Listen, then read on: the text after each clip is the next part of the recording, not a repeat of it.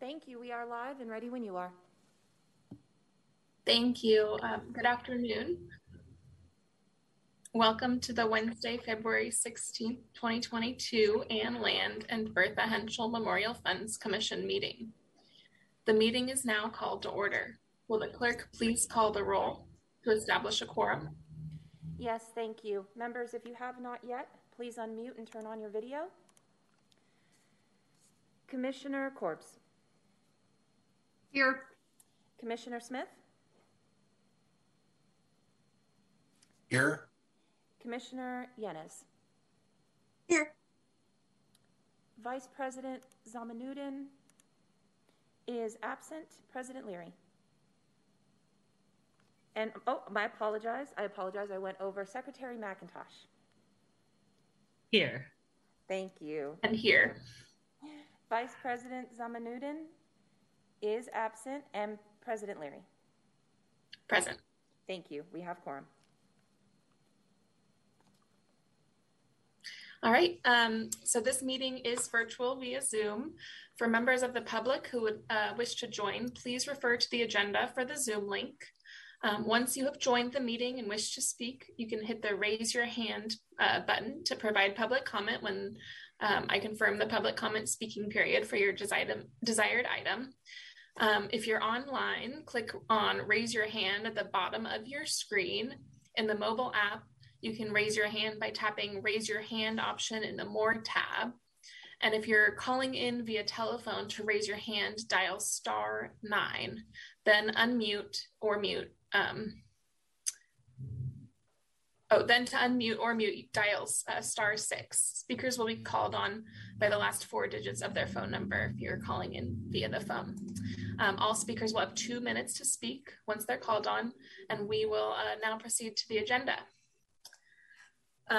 So we're going to start this meeting off with a land acknowledgement and the Pledge of Allegiance. So if you're able, please rise for the opening acknowledgement in honor of Sacramento's indigenous peoples and tribal lands. To the original people of this land, the Nisenan people, the Southern Maidu, the Valley and Plains Miwok, the Patwin Wintun people, and the people of Wilton Rancheria, Sacramento's only federally recognized tribes, may we acknowledge and honor the Native people who came before us and still walk beside us today on these ancestral lands by choosing to gather together today in the active practice of acknowledgement and appreciation for Sacramento's indigenous people's history, contributions, and lives. Thank you. And if you'd like to remain standing, we'll now do the Pledge of Allegiance. So I pledge allegiance to the flag of the United States of America and to the republic for which it stands, one nation, under God, indivisible, with liberty and justice for all. Thank you all. So our first business item today is the approval of the consent calendar. Madam Clerk, are there any members of the public who wish to speak on the consent calendar?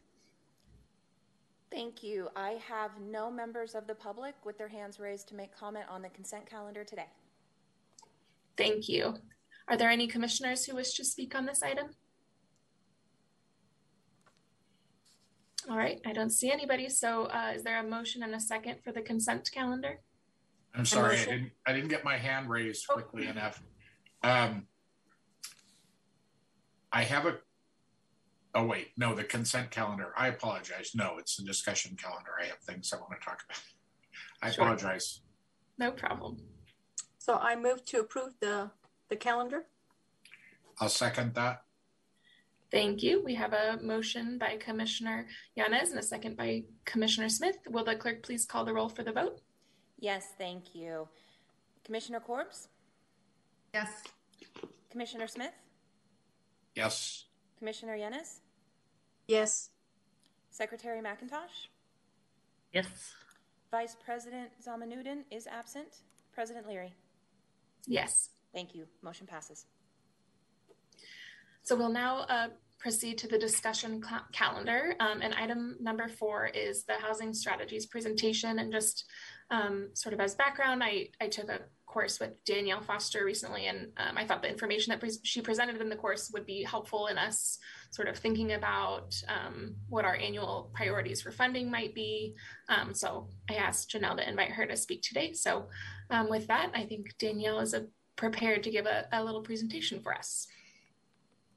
Yes, thanks so much, President, and all of the commission.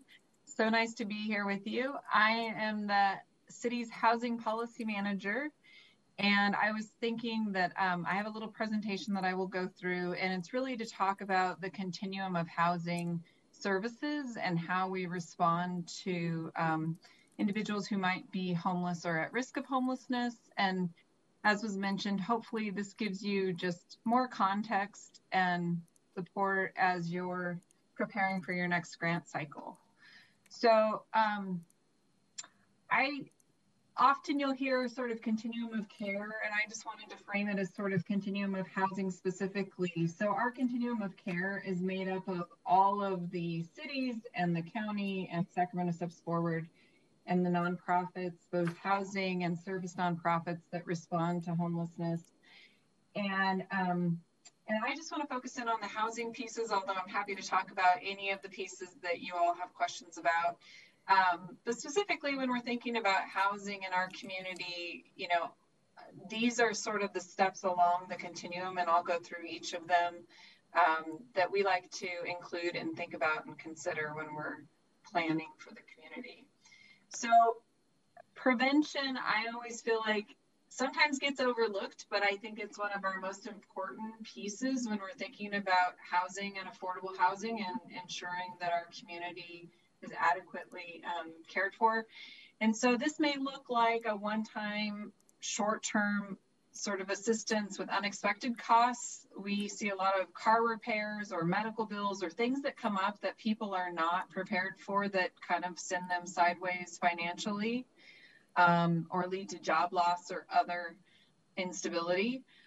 Short-term rental assistance might be lumped into this category. We're doing a lot of that right now in our COVID response. We've gotten over $35 million into the city alone and another $45 million into the county related to state and federal prevention that we're doing. So that's a great piece of our response right now. I also want to highlight this is an important programming piece that we like to pair with supportive services like job training, search, budgeting, skill, credit improvement, housing search. So it might be sort of a pairing of services that you would see a nonprofit doing or a locality doing. But I do want to highlight that this component in the continuum really reduces our overall costs, both as it relates to human trauma, right? If we can prevent people from going into homelessness, they don't face trauma and go through sort of the emotional aspects of that and the financial aspects of that. It's a lower community costs. And it reduces sort of the separation from individuals with their community and just that overall credit history issue. And I would just highlight that in Sacramento County in our last few point in time counts, which is when we do a homeless census, we are seeing an increase in first time homelessness. We've had as many as sort of half of our count, 40 to 50% of our count come up as first time homeless individuals and families. So I would just highlight this as something our community could look into as part of our response to first-time homelessness. Always important to think about what are all of the pathways that people find their way into homelessness unexpectedly. And I'm not going to go through this whole list in the interest of time, but I just think it's important to think through. There's such a wide range of experiences and faces when we're talking about who becomes homeless. And so in response to that, we really have to think creatively and really tailor our programming towards all of these individual needs. And so that's why it takes a whole continuum to do those steps, and even look at the front end, the inflow process, and see how we can reduce inflow from different systems. Another big piece early on is just this trust building and assessment piece that our case managers do with individuals who have fallen into homelessness to really understand their story. And this weaves into problem solving, because sometimes we can identify individuals who have resources that maybe we can reconnect them to. They just need, that initial one step or one bit of assistance to find a family member or reconnect with a job, or there just might be one thing that we can do that really saves time and resources and the trauma of going through the whole process. So it's really important to us to identify people we can work with on rapid rehousing and problem solving early. That might be just a deposit or an application fee, or just help with the actual application process, assistance with transportation. Maybe there's somewhere they need to get where they could be reconnected with family. So really having those conversations and connecting people to their existing support networks, if there is one, is a first step for us as well. Beyond that, if folks are actually unsheltered and in need of housing, and I'm not going to go into all of the sheltering options, but of course you all know we have emergency shelter. We're doing safe grounds. We're doing motel vouchering programs, in addition to Project Room Key, which is run through the county. So happy to talk about any of those, but I'm really focused on the housing piece with this presentation. So transitional housing or interim housing is another, or bridge housing, goes by all of these names, but it's the same thing, is sort of a 12 to 24 month kind of perspective on providing assistance to individuals who might need a transitional period to prepare for permanent housing. And this might be a job training period, programs like St. John's and Weaves and Women's Empowerment and some others, and Salvation Army do pretty extensive job training programs. It might be a substance use treatment program. So there might be a step before permanent housing. A lot of you have probably heard of Housing First, which is another policy objective or perspective on, whether or not to do transitional housing. And I will say that in the housing community, we've sort of come full spectrum on whether housing first or transitional housing is best. And I think it really, again, depends on the individual and their needs. And it's important for us to listen to them and what's going on with them, and have these different options available based on the circumstances of the individual or the family.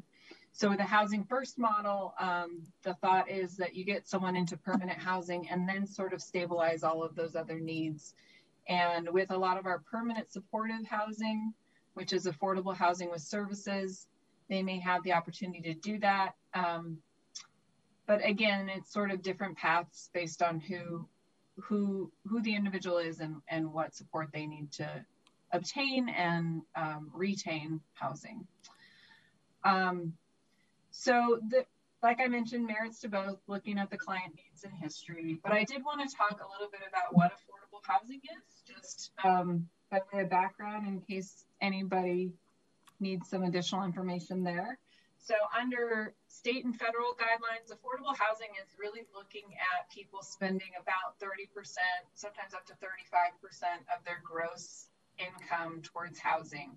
Anything more than that is considered a hardship, and especially if we get to 50% or more of their income going towards housing. And so we've broken into, the state and federal government have defined these income categories that we look at: extremely low income, very low, low, and moderate. Most of our affordable housing on the rental side is going to be in the 30% and 50% ranges. Sometimes we'll go to 60 or 80%. So those very low and low income categories. If folks are coming out of homelessness, most often they're going to be in that extremely low income. And right now our median income, or our midpoint of incomes in the county for Sacramento for a 4-person household is $91,100 a year. This gets updated annually, and here's the chart of sort of our overall incomes right now, if you were to break it into those income categories. And this is number of people in the household. So we acknowledge that if you have dependents, right, it's a different dynamic than if there's a 1 or a 2-person household. So these income categories reflect number of people in household. And then this is just to give you a sense of sort of the affordable rents based on the income categories, making some assumptions about what kind of utilities might be paid, gas or electric. But an affordable rent for a single individual at an extremely low income level is around $400. And this is why we focus on affordable housing development, because you can't find that in the marketplace. And even at the very low income range and into low income, it's getting harder and harder, especially with the housing impacts we've seen with folks coming from the Bay Area, moving out, with the ability to work from home due to COVID, and just increasing demand on our housing market. So just to briefly mention some of the types of affordable housing, and you all are probably familiar with a lot of these. There might be privately owned rental housing, either by a nonprofit or a for-profit. That's 7th and H up there that Mercy Housing owns. Publicly owned rental housing, right? SHRA has public housing that they own and lease in our community. Sometimes there's a mix of incomes within a rental housing community based on how it was financed and put together. And sometimes it's all affordable rental housing. And then, of course, there are smaller opportunities for kind of smaller communities through group care homes, where 6 or fewer people could be living in a single family home, and things like board and care and room and board, which have varying degrees of licensing. So it's really important to look into the details and make sure that if it's a board and care or room and board, that there are well-trained staff and everything's sort of above board, if you will. And then, so that's sort of our project-based categories, or the apartment itself is affordable, is how I would define that. And then there are tenant-based assistance measures like rental assistance, deposit assistance, and other kind of ways for us to help the individual.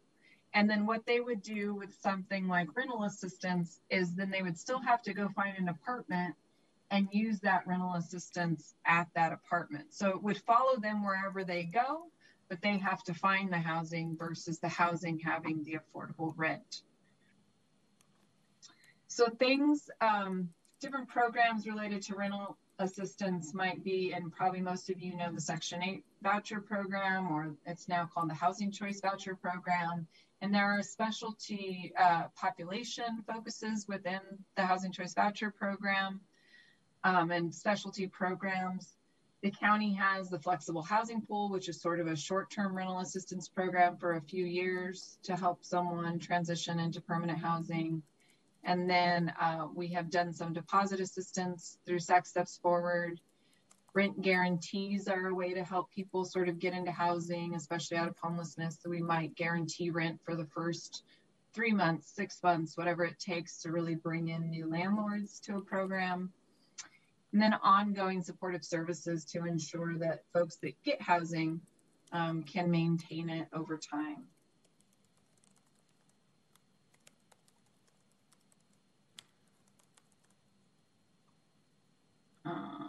Okay. I think that skipped actually, sorry. So, never mind. So with the housing search itself, there are a lot of ways to look for resources. And I do want to highlight, this is something the council actually funded the first $1 million towards a coordinated access system last night. It's something that we're working on with the county and Sacramento Steps Forward, is how do we create a central point of access so that people aren't having to track down all of the resources in our county, which is challenging for all of us as things change and update. And that would include steps towards housing, but our shelter and our services as well. And so we're working towards a 2-on-1 system where we would funnel all of our resources into one coordinated access point instead of having, right now we have over 61 access points for all the 120 programs in our county. So I would highlight for this commission, as you're looking at programs, really to encourage use of coordinated entry and coordinated access, so that those are the same things, but people use them interchangeably.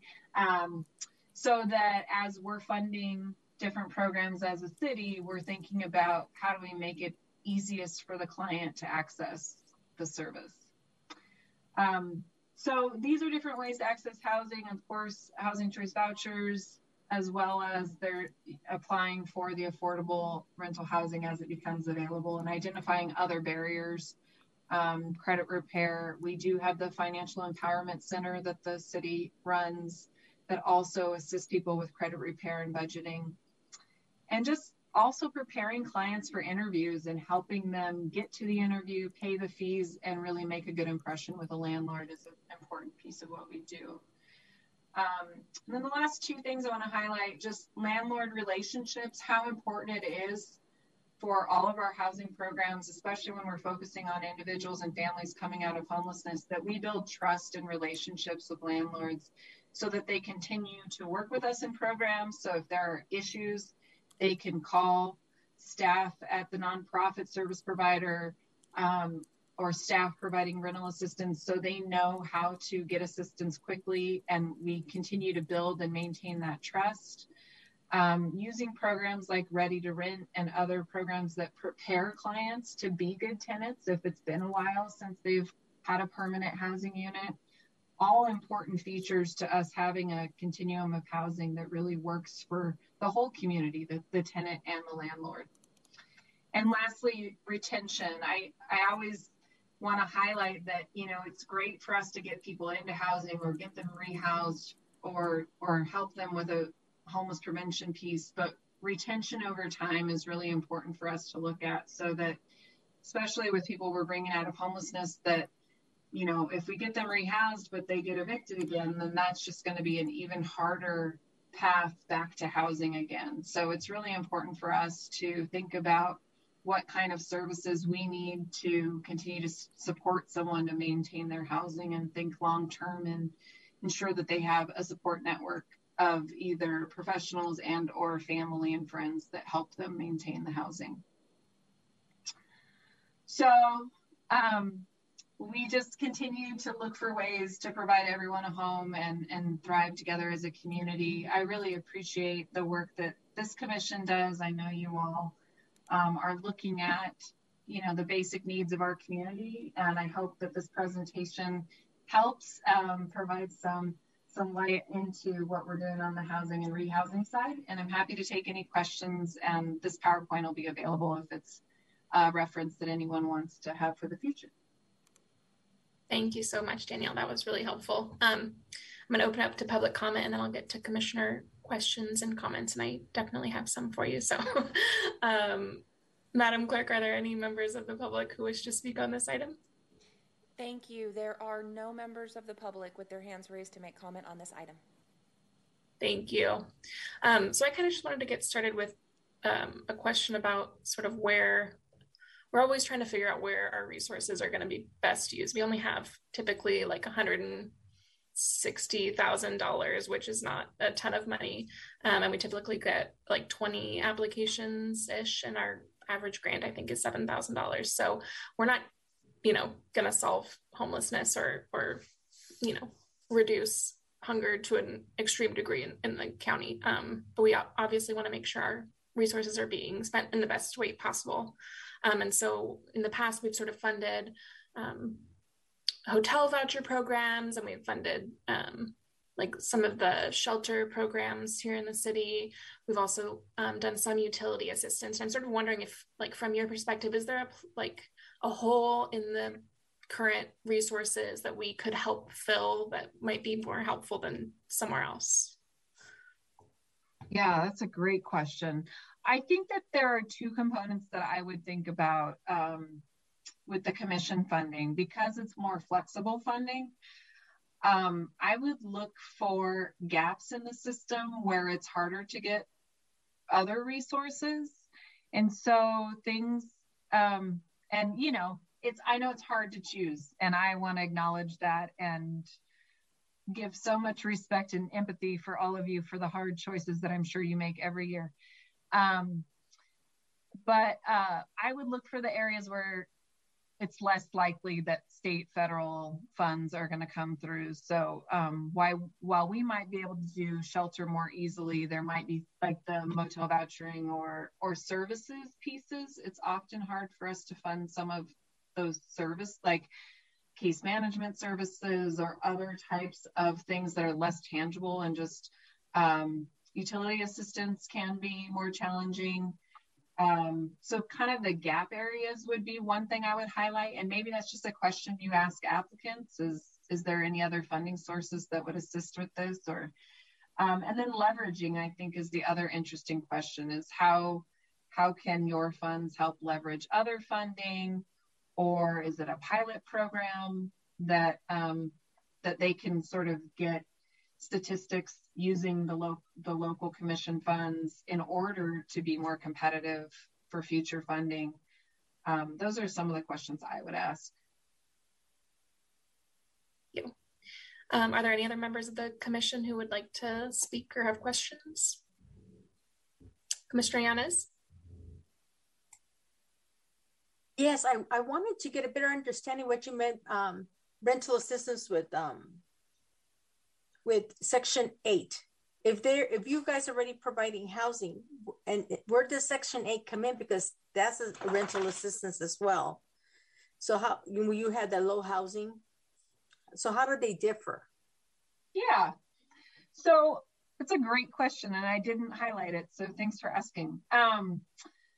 So rental assistance, the affordable units that are already at an affordable rent, like you're pointing out, let's say we have an affordable studio apartment at $400 a month.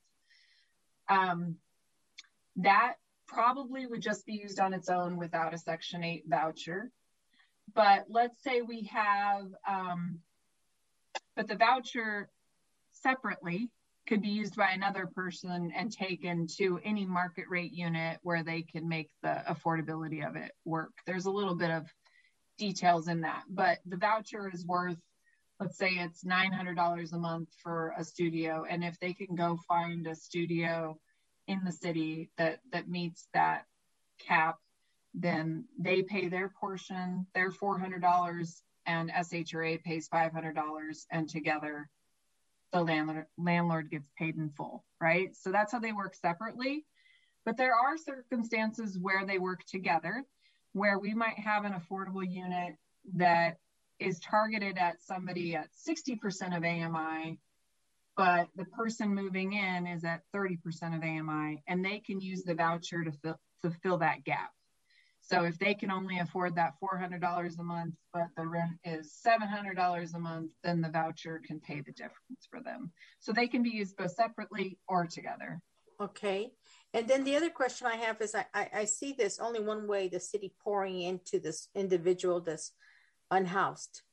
What are we holding that person to respond back and pay back and be productive? I mean, is there a progression, report cards saying, okay, you done your budgeting, you know how to do budgeting, you know how to handle savings? I mean, yeah. Where's the accountability for the recipient? Yeah, great question. This is a great question for any of your applicants, because I will acknowledge that this is going to vary by program. So it might be something that you ask when people are applying for funding, but I'll tell you on the city side, it does depend on the program, but we do have rules and expectations in each of our programs, and it varies based on what it is. But I'll just talk about for our motel voucher program that we're doing, if folks are in a motel room, we have supportive services and rehousing services through Step Up, and they are required to A, follow rules, B, maintain their room. I mean, there's a lot of rules that we have, but things would include like maintaining their room and keeping it clean and being respectful of staff, engaging with our staff. So one of the things is we want to help you move on to the next level, just like what you're saying, right? What steps are we taking to get you housed? And so in order to stay in our program, they have to stay engaged and working with staff on those next steps. So with case management, the case manager at the shelter or wherever the services are being provided will work with the client to come up with those steps, and they need to fulfill those steps in order to stay in the program. So there are expectations on both sides of the table. Now, I do want to acknowledge it will vary based on the program, and some of our programs are what we call lower barrier versus others. And so there might be more flexibility in some of the lower barrier shelters because there is a period of time where we're just trying to build trust with people. Depending on how chronically homeless they are, they may, need a little bit of time just to sort of reacclimate and build a relationship with their case manager before they're ready to kind of take next steps. But it's definitely a piece of any programming that we're doing is looking at how are we working towards housing, because housing is our ultimate goal with everybody. Right. But we have a lot of mental cases. You see them talking to themselves, hand movement and so forth. So you have the schizophrenic or the bipolar who's not medicated. How are we going to, force that person to take medication so that they can function to the next level? Is there you can't just be pouring to somebody who doesn't want to take any meds. Yeah, and I think what you're pointing out is the trust building and the relationship building. We can't force anybody to receive services or receive medication. And so it's important for our outreach teams, the Department of Community Response has outreach teams that go and they make regular contact with individuals who are in these circumstances that you're talking about and trying to, build the trust. Like if you see me every day for a week, then I start to be, known to you and you can trust me, so there's just this whole relationship building that has to happen. And we've seen it, with different clients, it's different people will connect with them better. Because I've seen, I think Steve Walter, one of our recipients, he works with them. He builds that trust, but then all of a sudden one night the guy takes dope again and he's back to zero. So in those cases, why don't we have a mental institution where we can institutionalize that individual? Because it's habit forming. It's not going to change ever. And is there any laws that we're going to institute or apply so that these chronic conditions, like I remember interviewing Steve and he was telling me his situation where this guy was doing great.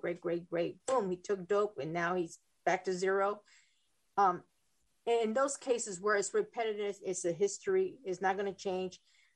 When is the city or the state going to help institutionalize those because they can't help themselves? I think at this point, these are good questions, and these are questions we grapple with every day. Sort of the civil liberty, like when does civil liberty kind of meet with helping people, and where's that line? People have choice right now, because of our civil liberties, to decide, which path they're going to go down, and it is true that something will happen. And it'll often be linked to a mental health trigger if something changes, that people will regress. And we have instituted as a city, we opened the Sure Center a year and a half ago with Well Space. So we have a space where people can go and detox, and we try to link them into other services, but it's all voluntary.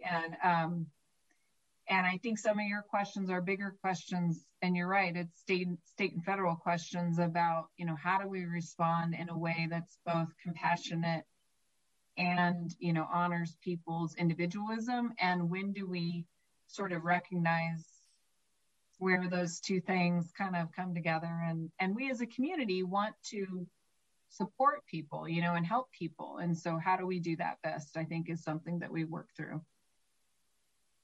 Because I remember the lumberjack conversion, that was going to be a safe place for people to go. And we still had them in the river right there, where I'm talking about. Used to be the old lumberjack building. Mm-hmm.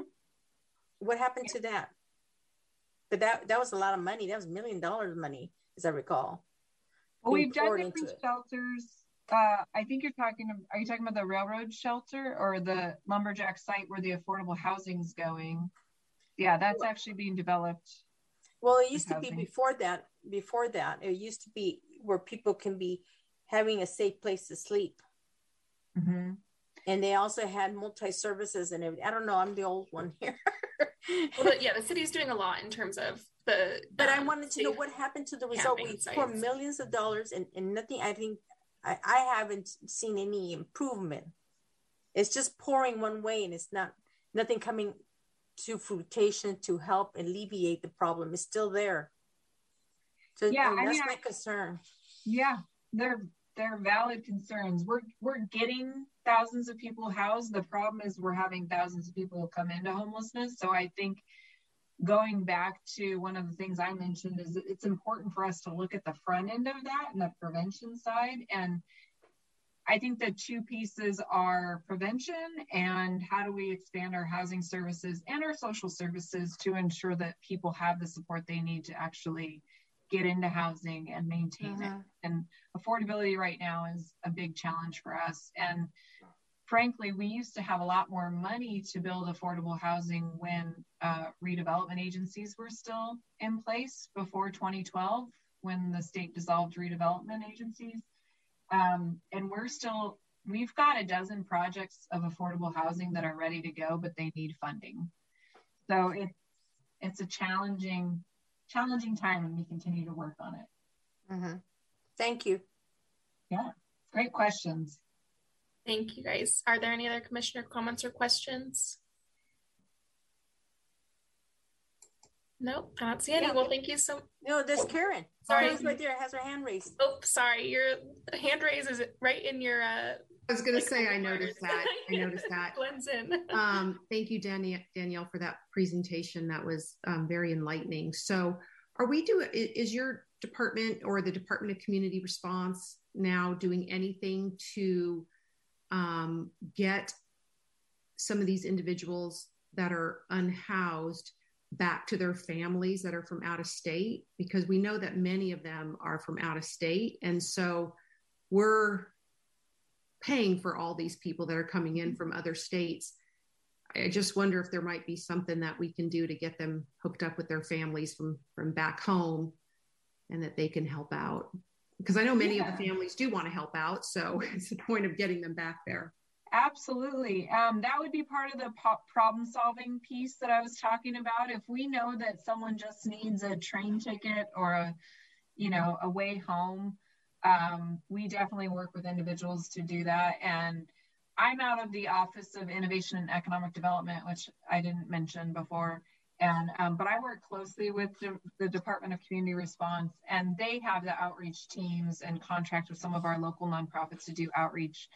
And they've been doing a lot of that problem solving work. And so, yes, if there was somebody who still had family that they could reconnect with, we would definitely help them do that. And Sacramento Steps Forward has been doing a lot of that as well. Great, thanks. Yeah. Thank you. Any other commissioner comments or questions? All right. Well, thank you so much, Danielle. This item is receive and file, so we don't have to vote or anything. And we'll go ahead and move on to the next item, and feel free to stay or log off as you feel like. Thanks so much. Thank you. So the next item is the semi-annual report for July to December 2021. And I believe Janelle is going to give us a staff presentation. Hi, yes. Good evening, commissioners. Please bear with me. I was having a bit of technical difficulties, so the Madam Clerk will be sharing her screen. Madam Clerk, oh, thank you so much. Yes, that's the exact page I need. So in the reports that you received for the semi-annual reports for July to December of 2021, almost all of the reports were received except for 2 agencies that received funding in 2021. Next Move Homeless Services, as well as NeighborWorks Sacramento. They both received, all agencies received reminders prior to the due date, as well as after the due date. If they didn't submit their report on time, I definitely submitted multiple follow-up emails. They each received a minimum of 3 follow-up emails that the report was due and overdue, and have not received any response. However, all of the reports in this staff report that were received, the rest of the reports, they did account for any carryover from the January to June period, if they did have any, and no one had any unexpended funds at the end of the year. Great, thank you, Janelle. Madam Clerk, are there any members of the public who wish to speak on this item? Thank you. I have no members of the public with their hands raised to make comment on this item. Thank you. Are there any commissioners who wish to speak on this item? Talbot, I see your hand is up. Yes. I noticed there's 8 of our grantees that are not listed on here. Does that just mean they didn't provide the report?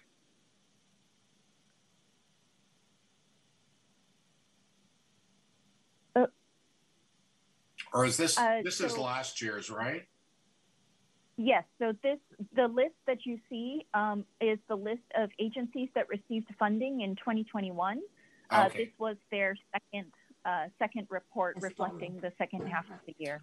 All right. Yeah, since these are not 2022 grant recipients.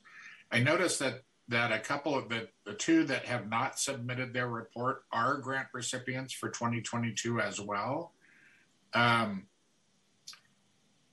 What do we do if they don't submit the final report that they're required to? How do we let them just not submit a report? Are there consequences for them not submitting a report? I don't know the answer. Sounds like it would probably be a breach of contract issue, so maybe Michael can speak to that.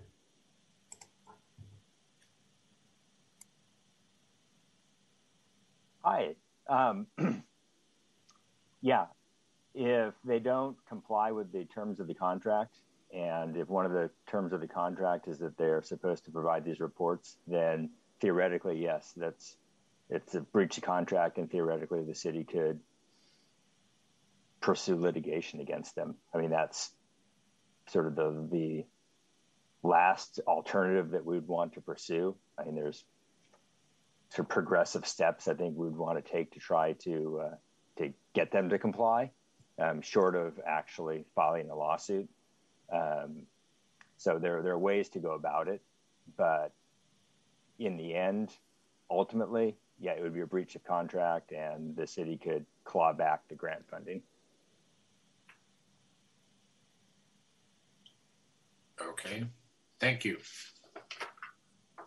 So sorry to interrupt. Go ahead. So sorry, this is Janelle. I just wanted to clarify that of the 2 that did not submit a report, only Next Move Homeless Services is also a 2022 grant recipient. NeighborWorks Sacramento did not receive grant funding for this year.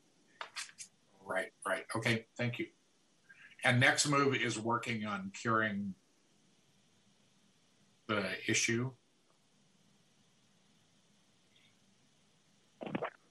I have not. I've had multiple conversations with them via email reminding them, and they've told me that they would submit, but it has not yet been submitted. We did, as with our regular practice, process all of the new grant agreements as well as the January grant payment. So they did receive a January grant payment. However, we do let them know usually at mid-year when we need their January to June report that they will not receive their second half of their funding until we've received that report. So for this agency, generally speaking, I would continue to follow up to ask for their report from 2021 and also let them know that we would not process another grant payment until both reports are received. Mm-hmm. Great, thank you. That was the perfect answer to my question. Can you guys see that my hand is up? Yes, I was going to call on you next, Lori. Go ahead. Okay, thank you. The California Arts Council has language that says something along the lines of, if you have not completed reports for previous grants, you will be ineligible to apply for this round of funding. And I wonder if that's something maybe that we could include in our application language. Maybe that's something we can discuss when we get to that agenda item for approving next year's application process. Is that okay if we defer the discussion until then? Absolutely. Okay. Thanks, Lori. Okay. Any other commissioner comments or questions? All right, hearing none. I think this item is also just to receive and file, so we don't need to take a vote on it, and we'll move on to the next item. So next up, we have item 6, assignment of the 2022 site visits. And I think Janelle's again gonna give us a staff presentation. Yes, Madam Clerk, if you would please share the Word document with the listing of 2022 grant recipients. This list is all of the grants all of the applicants who received allocated grant funds. You will see a set of asterisks next to harm reduction services. Just wanted to provide you some information that as you move forward and assign site visits to each of the commissioners for this year, although the authorized representative from harm reduction services did sign a grant agreement, I have been reaching out to them multiple times to get them to register with the city's vendor supplier portal because they are a new recipient. They're not an existing supplier. So in order for us to process any payments to a grant recipient, they have to be registered with our supplier portal and have not received any response whatsoever from the agency. So though we do have a grant agreement with them, we have not processed any grant payments yet and have received no response to any outreach. So just wanted the commission to be aware of that. Thanks, Janelle. Maybe we can hold off on assigning a person to that site until we're done. Janelle, what's the amount that they received? So sorry, one moment, please. Talbot, I think it was low. I think they were in the bottom tier. Yeah, that's what I remember, but I could probably go back and find it somewhere.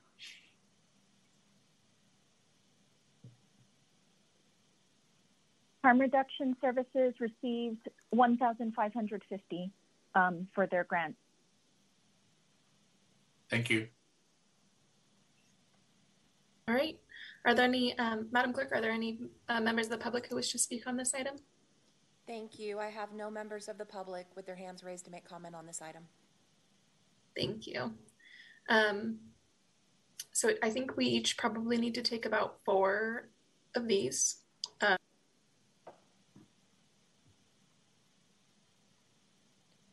President Allison, your sound is off. You're muted. Oh, sorry about that.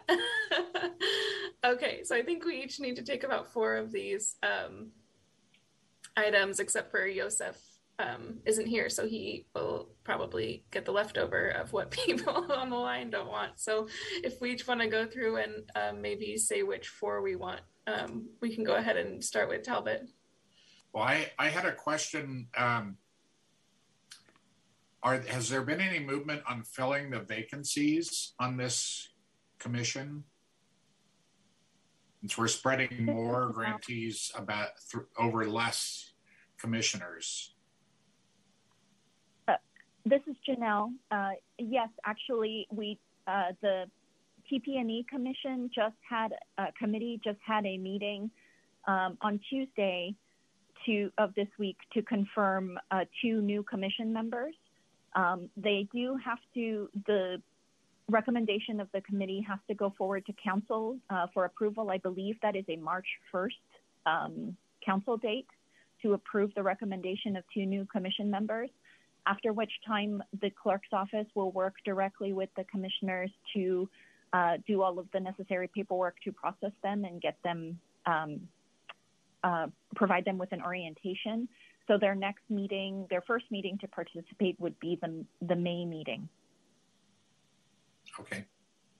Great. So maybe if we get 2 new folks, we can probably do 3 each. Do we want to go ahead and assign 4 each for now and then reassign later? Or do you guys want to just do 3 each and leave the rest open and we can reassign at the May meeting? So that if we do it in May, we end up like telling them in the middle of May, and they have until, they'll have like a month to get whatever site visits are, and they've never done it before. They don't know the grantees. I'm wondering if it might be better to assign them all now and then at the May meeting, discuss with the new members whether or not they should take some commissioner site visits. I'm just throwing that out there. I don't know how I would feel if I joined a commission and then at the first meeting got told I had 4 weeks to do site visits that I don't even know anything about how the commission works, how the grant process works, who the agencies are that are recipients, that sort of thing. It might sort of jam up the new members and be difficult for them. That's my 2 cents. Sure, Lori. I just wanted to reflect that when Commissioner Corbs came on as part of the onboarding process, she actually joined me on a site visit or 2. So I'd be more than happy to have, if we do them in person, to have someone shadow with me on those. I think it's a good way to, get your feet wet, as it were.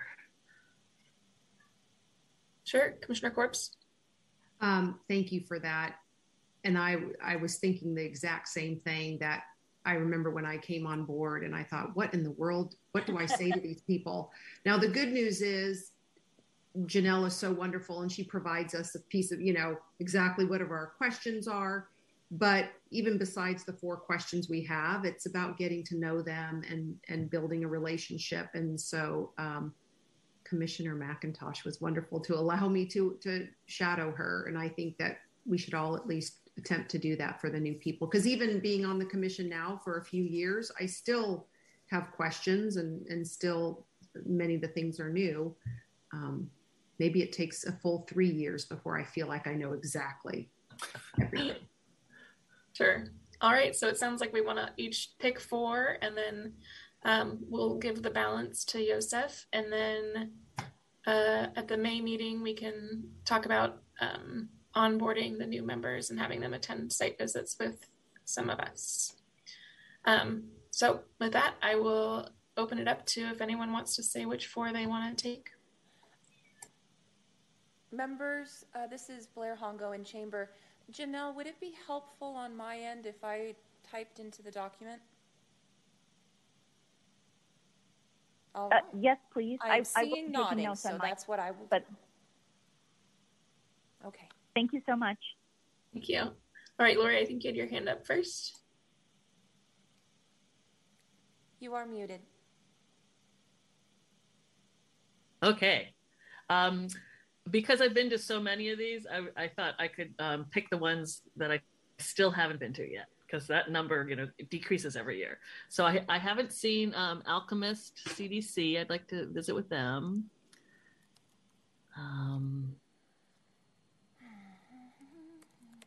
Reimagine Mac Road.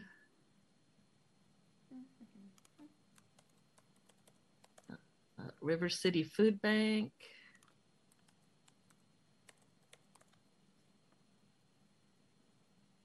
And please let me know if I need to zoom in at all on this document. Okay, thank you. And the Women's Civic Improvement Club.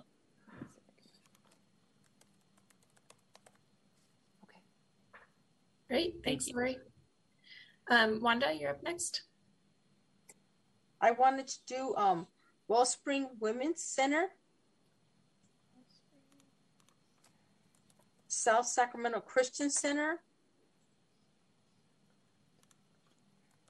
And River City's taken. So let me see what else. Meals on Wheels. And Community Against Sexual Harm.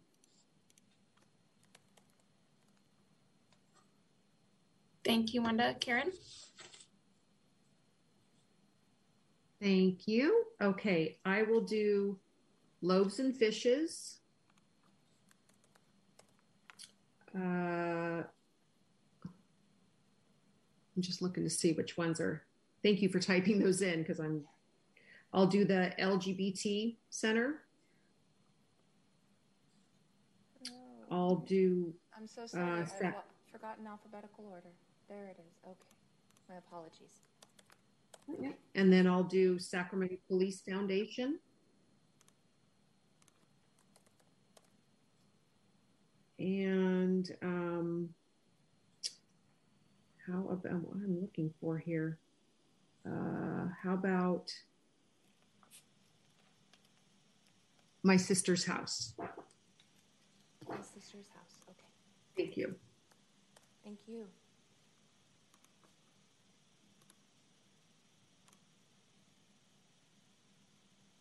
All right, Talbot, do you want to go next or do you want me to go?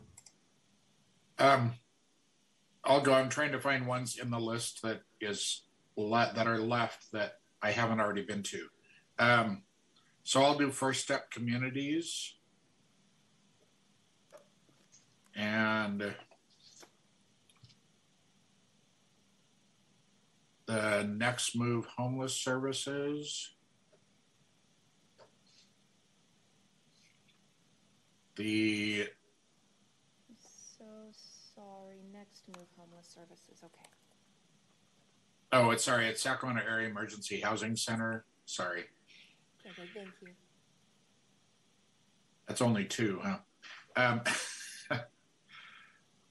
Let's do the Sacramento Regional Family Justice Center. And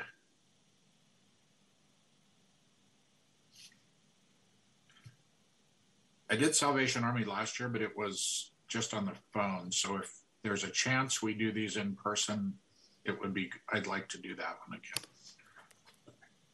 Okay. Sounds good. Thank you. So I will take the Well Space Health.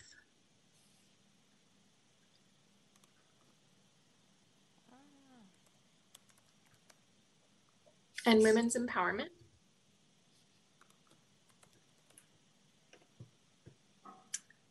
And the Roberts Family Development Center. And Repairing the Breach. And then we'll give the rest to Commissioner Zamanuddin. Okay. There's 6 left. There's 6 left. Oh, 1, 2. Oh, okay. So I don't think we should assign harm reduction services until we get their contract sorted out. But I think with the 5 left, one of us is going to have one more than 4. ACC is a sister program with Meals on Wheels. Oh, that's true. So it's possible that Commissioner Yanez could do both in one visit. Okay, I'll take it. Unfortunately, so they are sister services, but they are on totally different sites. Oh. And so I did both of those. Was that just last year? Time flies. And yeah, totally different areas now, because Meals on Wheels used to be one place and then they moved. And so I would keep those still separate. Okay. Thanks, Karen. Yeah. All right. So Commissioner Zamanuddin gets 5 because he didn't come to the meeting.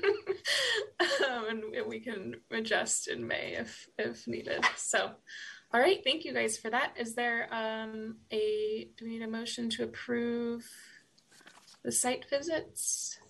Yes. I have a quick question. So he's getting ACC Senior Services and then South Sacramento Christian Center, St. John's, Stanford Settlement, and Weave. Is that right? Mm-hmm. Yeah. It's on the Okay. form. Okay. This is Janelle. As per the staff report, there's also a request for a recommendation on the due date for the submission of these reports. Thanks for the reminder, Janelle. Can we do a motion and approval for this assignments, and then we can get to this date? I move to approve the commissioner's assignment for visiting each site as is. I second. All right, I have a motion from Commissioner Yanez to approve the assignments and a second by Commissioner Talbot. Will the clerk please call the roll for a vote? Yes, thank you. Commissioner Korbes. I approve. Commissioner Smith. Yes. Commissioner Yanez. Yes. Secretary McIntosh. Aye. Vice President Zamanuddin is absent. President Leary. Yes. Thank you. Motion passes. Thank you. And then we will move on to a discussion about the deadline. I think typically we do it sometime in July. I don't know, Janelle, if you have, is there timing that's easier or harder for you on the staff side? Typically, the reports have been due by the end of July so that the reports can be shared in the August meeting. And do you need like a specific amount of time ahead of that meeting, or is it any time?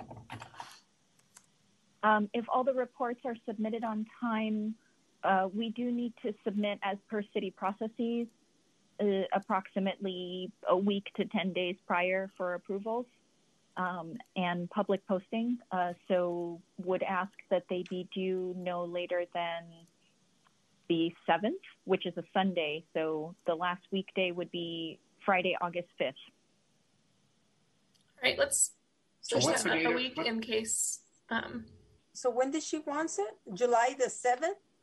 Well, it has to be done before August 5th.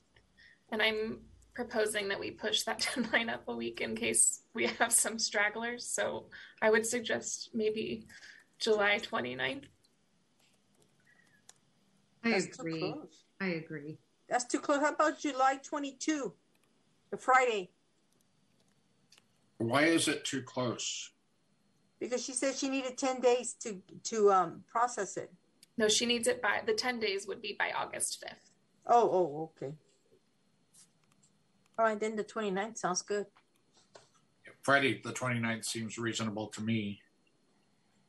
All right, do I have a motion and a second? I move that we set a due date for the 2022 site visit reports to be submitted to staff no later than July 29th, 2022. I second. Great. I have a motion from Commissioner Smith and a second from Commissioner Korbes. Will the clerk please call the roll for the vote? Yes, thank you. Commissioner Korbes. Aye. Commissioner Smith. Aye. Commissioner Yanez. Aye. Secretary McIntosh. Aye. Vice President Zamanuddin is absent, and President Leary. Aye. Thank you. Motion passes. Thank you. So the next item is item number 7, review and approve the grant process documents for the 2023 grant cycle. As I believe Janelle is going to give us a presentation on this item. Yes, thank you. And thank you, Madam Clerk, for sharing your screen.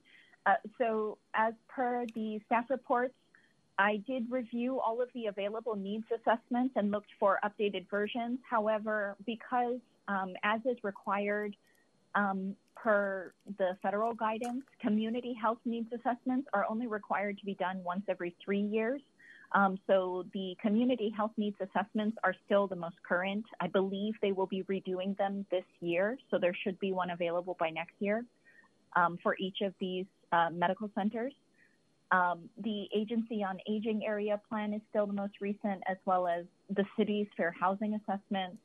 The only one that was updated was the very bottom, Sacramento County's MHSA, the Mental Health Services Act, that requires a continuum of services related to various tiers of mental health service provision to communities.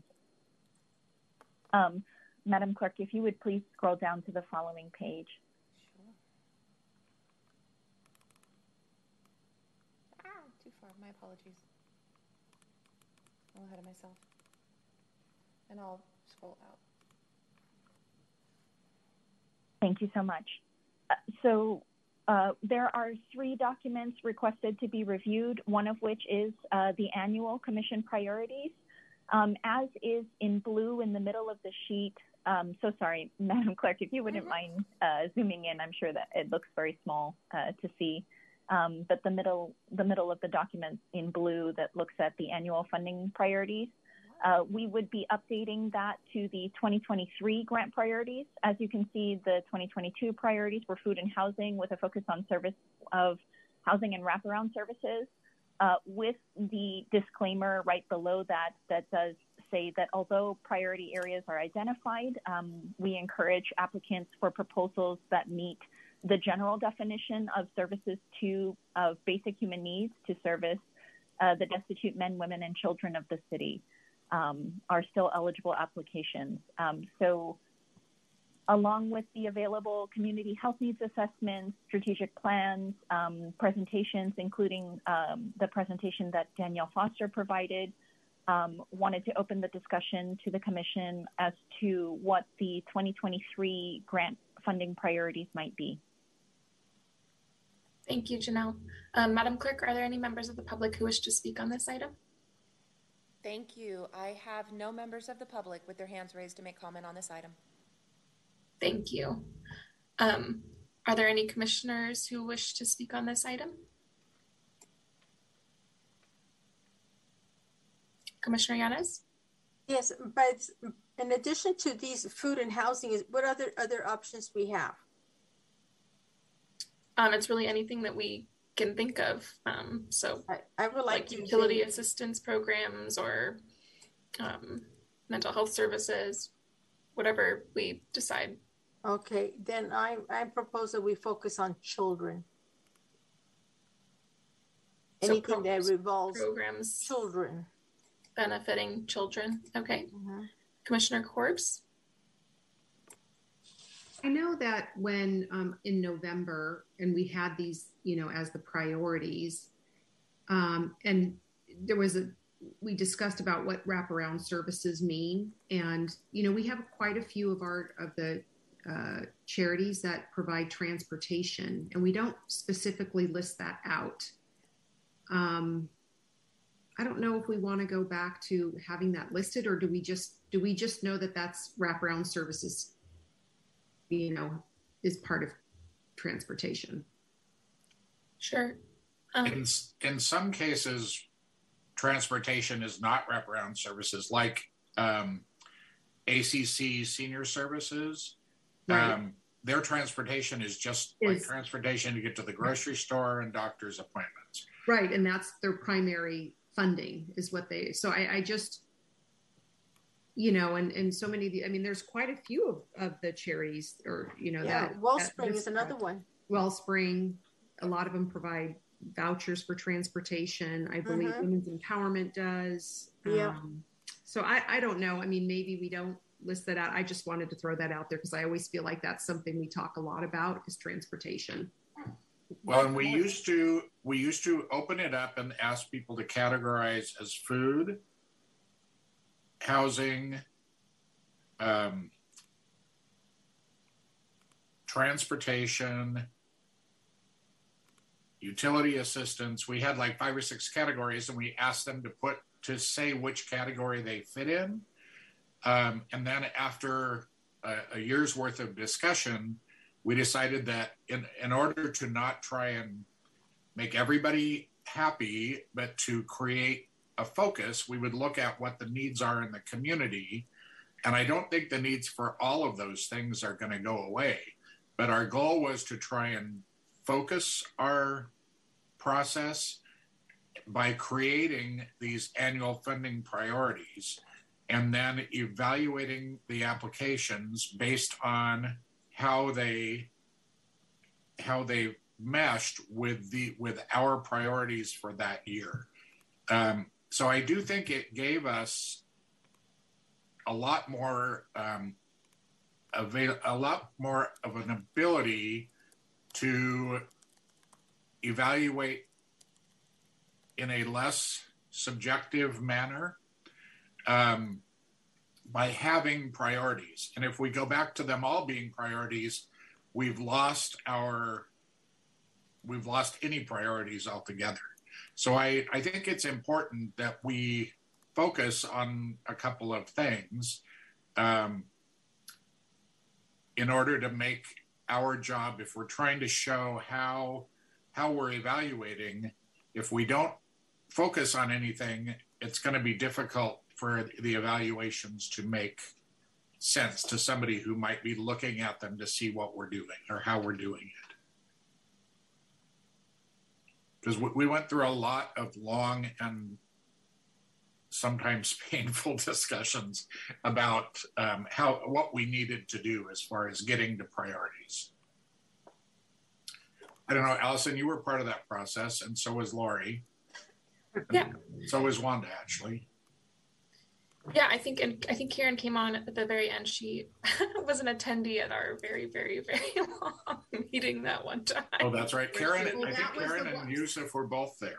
We were both there, and remember the rain and the and they didn't run out the door. And so, and I think that's where there was so much debate about it. And then I just happened to, some of the places that I had on my sites to visit focused a lot on transportation. And so, proposing transportation as a focus. Yeah, so I think what you're saying makes sense, Karen, and I don't think it's inconsistent with what Talbot is saying, in that we aren't, and I think that's why we added this language at the end. Though we identify priorities each year, all applicants are encouraged to submit proposals regardless of whether they fit within our priorities. So I think the fact that we do fund a lot of transportation programs probably speaks to the need for transportation in the community, but I don't think it necessarily requires us to call it out as an annual funding priority, unless we decide that it is an annual funding priority, and then I think we should call it out. But I think the point of the funding priorities is just to focus on programs that we think are particularly needed in this moment in time. So totally understand. And if you want transportation to be one, I think that's perfectly reasonable. I just we as a commission need to come up with our priorities. I think in looking at the community needs assessments, it seemed like there's a lack of access to medical care and mental health services was something that stood out to me in the reports. And so I think maybe focusing on transportation to medical services or mental health services would be something that I think should probably be a priority for this year if the other commissioners agree. And then the other item that stood out to me, excuse me, from Danielle's presentation today is the homelessness prevention programs. And so maybe focusing more on utility assistance or programs that prevent people from becoming homeless in the first place. So those were where I was focusing on, but happy to hear other commissioner comments. I agree with you. I want to amend mine because the most vulnerable are children who are codependent on the parent, right? And the senior citizen who doesn't have to travel. I remember Pacific Women's Club, the woman could not drive. She couldn't walk down the stairs to get to the bus or climb on the bus. And I'm thinking transportation was important for the Women's Improvement Club to get the groceries to her home, and not necessarily medical, but even getting the basic food to her home was important. So I think transportation may be important. I mean, if they got the housing, but they may not be able to make those appointments that they need to get. Sure. Thank you. Commissioner McIntosh. Thank you. I'm not trying to be a naysayer here. Obviously, I think supporting children and sorry, children and women is important. There's no question about that. When you're looking at funding streams, however, there are a lot more grant opportunities for programs focused on women and children. There just are. There are very few programs for the men that find themselves homeless. And we're one of the few opportunities that these agencies have to help that population. The women and children do have opportunities to get much larger grants from other buckets of funding. So I just wanted to put that out there. I also agree with Commissioner Leary about prevention. I would love to see that as a priority if that's a possibility. And also in terms of wraparound services, did we ever define that? Is it defined anywhere in our application so the applicants know that, they mean when we provide this, this, and this? Yeah, I don't believe it's defined anywhere in our programs. I don't think it's defined in any of the documents, but I know that we talked about what that definition meant amongst the commission. Right. Well, I also think in the practitioners or the people who are likely to be asking for our money, I would guess that there is a general agreement about what that means, about counseling, housing, job training, dealing with substance abuse, that type of thing, that I think there would be general agreement about the types of services that would fall under wraparound services amongst the people who are asking for our money. Because they've all been in this business a while. Mm-hmm.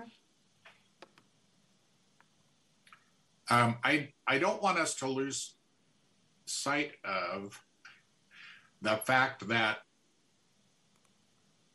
many of our grantees provide food. And if somebody is hungry, it's difficult for them to focus on finding employment, getting a job, finding a place to live if they're starving. And so I think that a great number of our recipients use our money to provide food. Yes. And so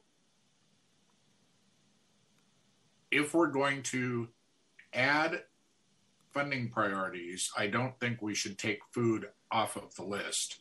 But then I am concerned that we're identifying everything as a priority. And the whole purpose of having priorities was to look at what all the assessments said and then decide what we were going to focus on that year. If we take a focus off of food, it's going to negatively impact about 80% of our grantees.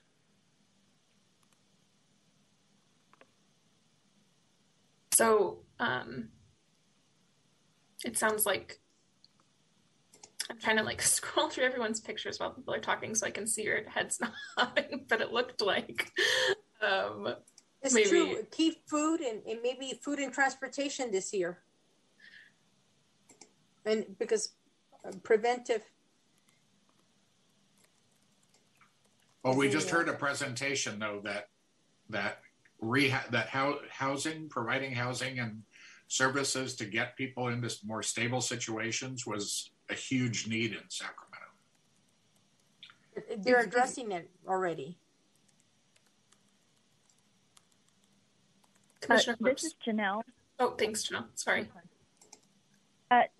Sorry. Just wanted to clarify that there is a short list that I've been keeping tabs on, as suggested by various commissioners, of a choice between focus on children, transportation, both in general and suggested separately, possibly transportation to medical or mental health services, homeless prevention support services, or homeless diversion services,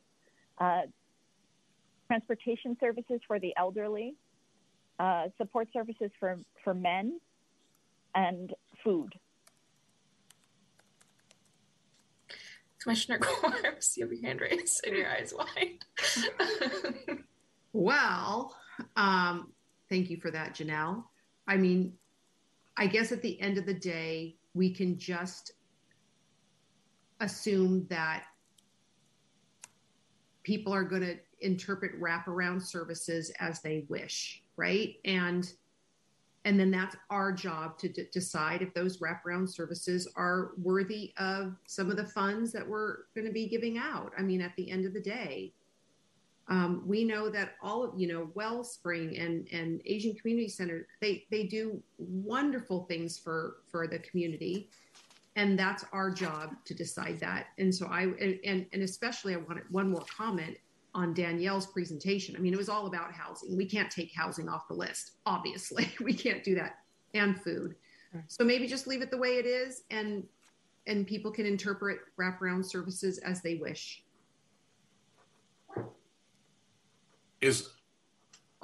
Sorry, I wasn't finding the button.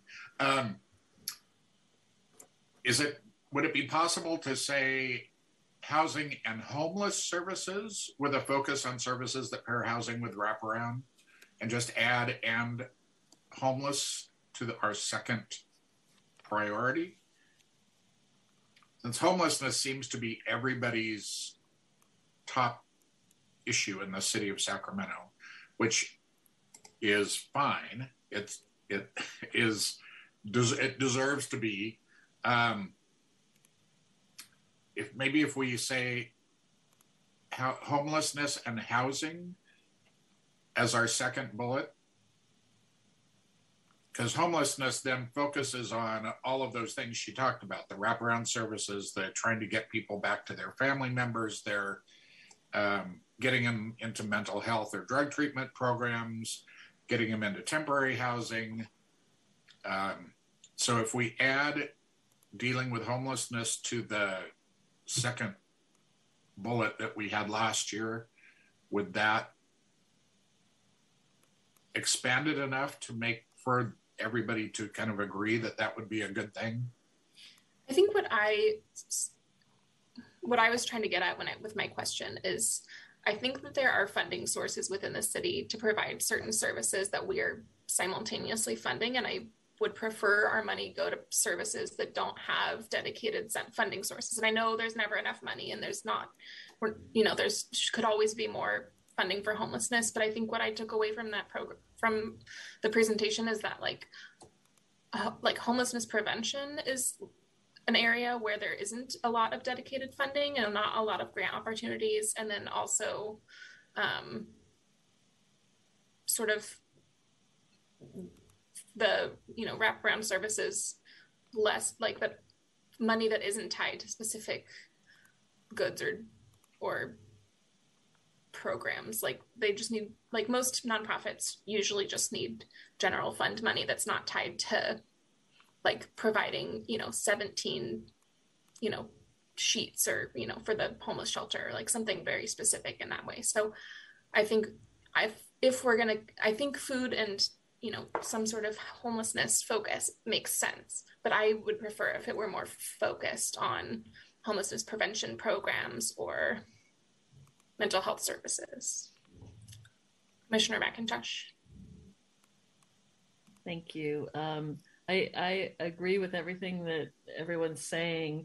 I do have a caveat that my understanding is that the use of the word homelessness sometimes is not viewed kindly, isn't viewed well, and that we're supposed to talk about people being unhoused. So I don't know what the language would be in there. Plus, I like that it's food and it's housing. Those are two nouns. Those are things people need that we can focus on. But then if we're talking about preventive services, you would see the word homeless there, homelessness. Well, she used it. I think everybody's problem seems to be with calling somebody homeless versus the situation of a large number of people being unhoused or homeless, but labeling somebody as homeless, like labeling somebody as what people used to say, calling somebody an illegal alien is derogatory. Referring to somebody as, only homeless takes away from who they are as a human being. There's somebody who needs help. There's somebody who needs housing. There's somebody who needs mental health services, that sort of thing. So, Allison, am I hearing you say that you think we should say preventing homelessness as one of our priorities? Yeah, I would probably say, programs and services designed to prevent homelessness. But if I'm the only commissioner who feels that way, obviously this is a democratic process and you guys can No, I agree with you. I agree with you. I said yes to that idea earlier. Homeless prevention. I don't know what you want to call it, but you can the euphemism. I don't care. It's the action that counts. Right. We have to remember too, though, that many of the places that we interview and talk to and that are applying for funds accept anybody that walks through the door, right? So yeah. I don't know how that would. I mean, all the food that the River City Food Bank gives out, many of those people aren't homeless. They have homes. They're just not enough money to buy the food. So, yeah, but I think that's like one of the things that might, a program that prevents homelessness helps people pay for other costs like food. Yeah. Other household costs, Rent assistance. So I think what I would propose and we can take a vote on it. So maybe I will make a motion to have the annual funding priorities be food and then housing. But instead of saying with a focus on services that pair housing with wraparound services, I would say with a focus on programs and services designed to prevent homelessness. Yes, I second that motion. All right, so there's a motion by President Leary and a second by Commissioner Yanez. Nice job. Good job. Can we get a vote, Madam Clerk? Yes, thank you. Commissioner Corpse? Aye. Commissioner Smith? Aye. Commissioner Yanez? Aye. Secretary McIntosh? Aye. Vice President Zamanuddin is absent, and President Leary? Aye. Thank you. That motion passes. Thank you. So our next item on the agenda, I think, is the 2023 awards matrix. So Janelle, did you have a presentation on this item? Yes, thank you. Madam Clerk, so sorry, if you wouldn't mind sharing, scrolling down a page and a half from where you were to the funding awards matrix. My apologies. One moment. Okay. What was, just as an FYI to the commissioners, what was submitted as part of the staff report is the same as what was from last year's grant cycle documents. And the funding formulas remain stationary, although I do recognize that during the funding meeting, those amounts and tallies were adjusted in real time to reflect scoring. So wanted to just let you know that that's still an option. It's more at this point, just if there were any suggested changes to the formulas overall or the formatting as a whole. Do we need to call for members of the public, or did the first time suffice for this agenda item? There are no members of the public with their hands raised to make comment on this item. Okay, thank you. Commissioners, Commissioner Talbot, you have your hand raised. Yes. This worked as a really good starting place for us, and then we adjusted percentages to make the number come out right, which is what I think we're going to have to do.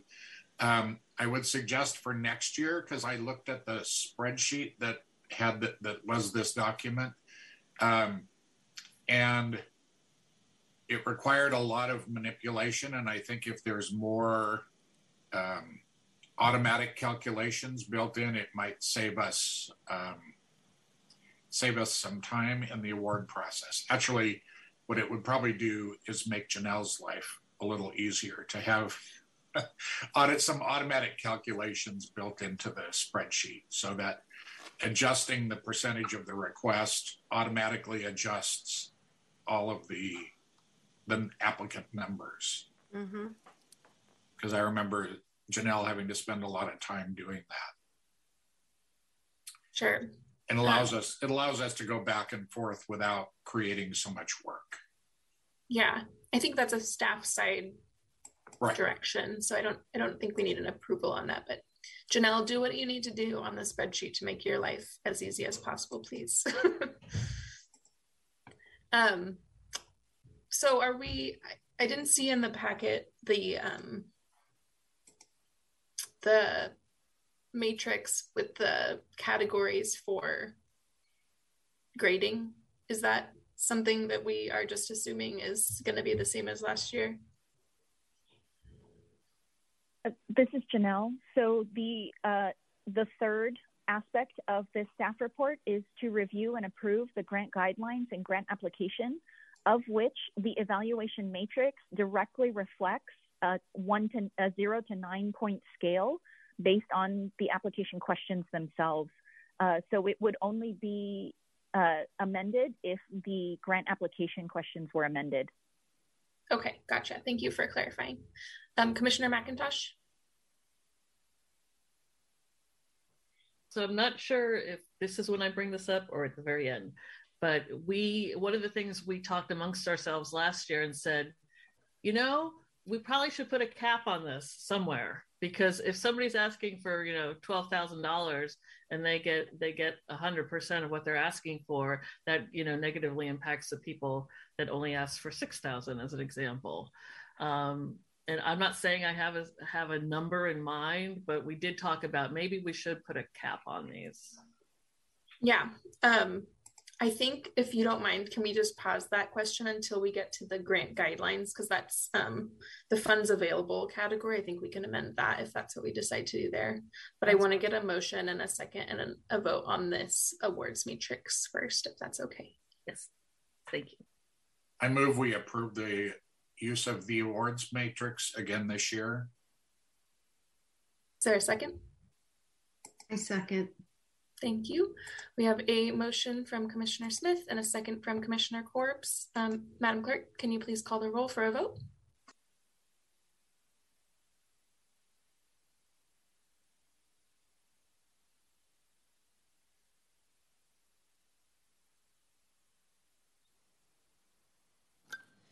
My apologies, I was muted. Commissioner Korbes. Aye. Commissioner Smith. Aye. Commissioner Yanez. Aye. Secretary McIntosh. Aye. Vice President Zalmanudin is absent, and President Leary. Aye. Motion passes. Thank you. Okay, so now we can get to the 2022 grant guidelines. Janelle, did you have something to say about this before we start discussing? Yes, thank you. Madam Clerk, if you wouldn't mind scrolling down another page. Thank you so much. So these are the grant guidelines and application questions from the 2022 grant cycle. Wanted to provide that, as is apparent, all of the highlighted dates need to be updated, and I can provide relevant dates for this year as relevant to the commission. And I did actually make a note that in the funds available section to request or query with the commission if they wanted to change the information to a minimum and maximum, as it was suggested in the November meeting, to review that. All right, Lori, this is your time to shine. Do you want to speak on that? Sure. I think it just makes sense, you know, to have a maximum. I don't know that we need a minimum, but I definitely am in favor of having a maximum. But, you know, it's hard to say, it should be $12,000. It should be $10,000 because we haven't gotten the report from the treasurer's office saying how much money we'll have available. But if we're going on previous year's performance, we could probably comfortably say, 11. I would lower it to 10. Since we have 1, 2, 3, 4 people that got the 10,000. Mm-hmm. Well, somebody got 12,500, I think. 11 was South Sacramento Interfaith. Yeah, and they applied. I think they applied for 12,000. So that was my question. Yes. What's the most that we have ever given? The most. Have we ever given 12,000? Not in my experience, but Wanda, I would defer. No, actually, 11 is the most I think we ever gave. This one right here. Usually, it's typically about 10,000 is the average. And what I worry about is that we do say, the maximum, and then people are going to say, oh, well, then I'm going to ask for that all of a sudden. But I do believe that we do need to have a maximum. I absolutely agree with that. I agree too. Because the people that observed the last year's thing, since this is the first time we've had this much detail provided them in real time, observed that the more you asked for, the more you got, even if you only got 50% of what you asked for. If you asked for $8,000 versus $10,000, you got 50%. So I do think that there'll be request creep if we don't put a maximum. Yeah. And I'm not sure what the right maximum is, if it's 10,000, 11,000, 12,000. Yeah. Janelle, did you have your hand raised? Yes. For clarification, in a review of the funding history since 2010, the highest award allocation was 12,500 in 2015. Oh, wow, a long time ago. Yeah, Who did that go to, Janelle? That was to Francis House of Sacramento.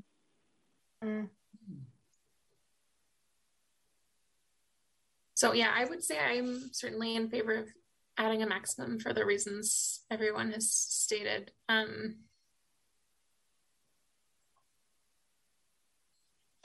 Okay, can I put a motion? Sure. Okay, I motioned to max it at 10,000. Is there a second? I'll second, but can I make an amendment? Mm-hmm. That we establish a maximum grant request amount for $10,000 per organization.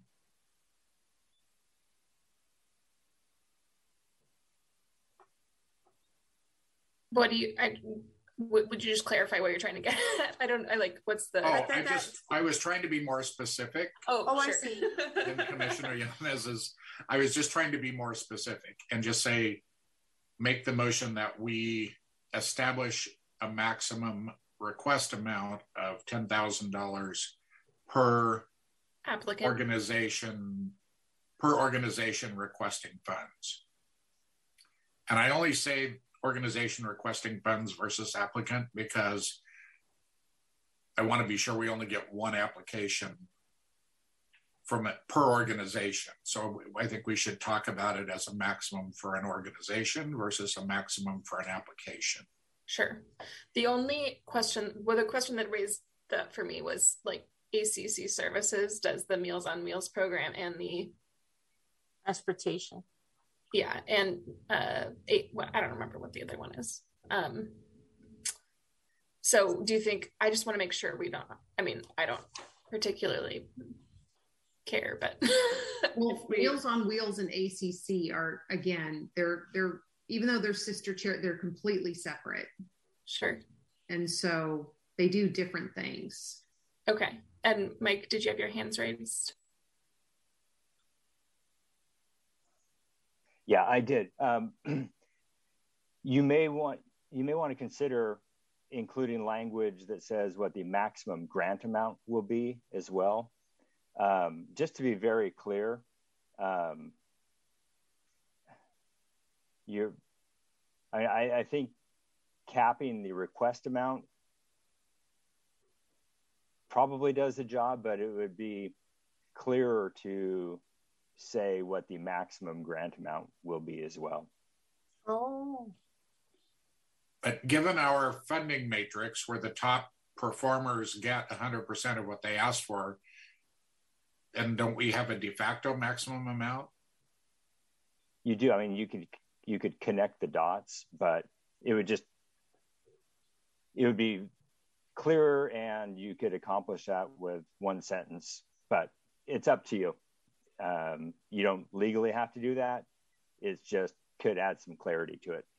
Oh, I like that idea. Yeah, I think it might make sense. So what if we said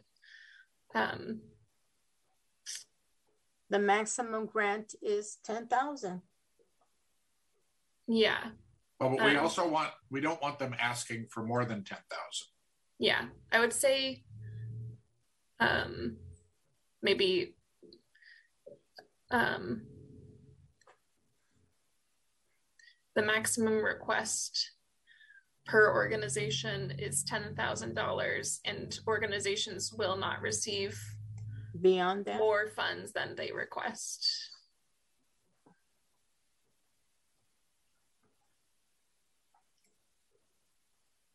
Mark, how would you write that one sentence?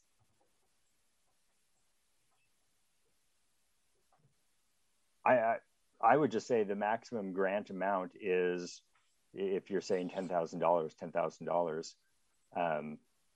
And one more thing to think about, I mean, just practically speaking, if we say that the maximum grant amount is $10,000, is there a problem with somebody asking for 15 if the maximum they're going to get and the maximum they know they're going to get is 10? No. I think our whole point was that because we might give somebody 50% of what they asked for, that if somebody asked for 20,000, they would get 10,000 at the 50%, and we wanted to cap what they could ask for. Gotcha. Okay, that makes sense. So it will still be then, the motion will be the maximum grant amount is $10,000. Except that doesn't address Mike's concern that we needed to say both how much they could ask for and what the maximum amount they would get, right? Well, here I'm stating now that's the maximum anybody can get, anyone, is 10,000. Right. That doesn't address what the excellent point Talbot just made, that if they ask for 20,000 and they're in the 50% category, we could still award them 10,000 at that level. And we don't want to do that.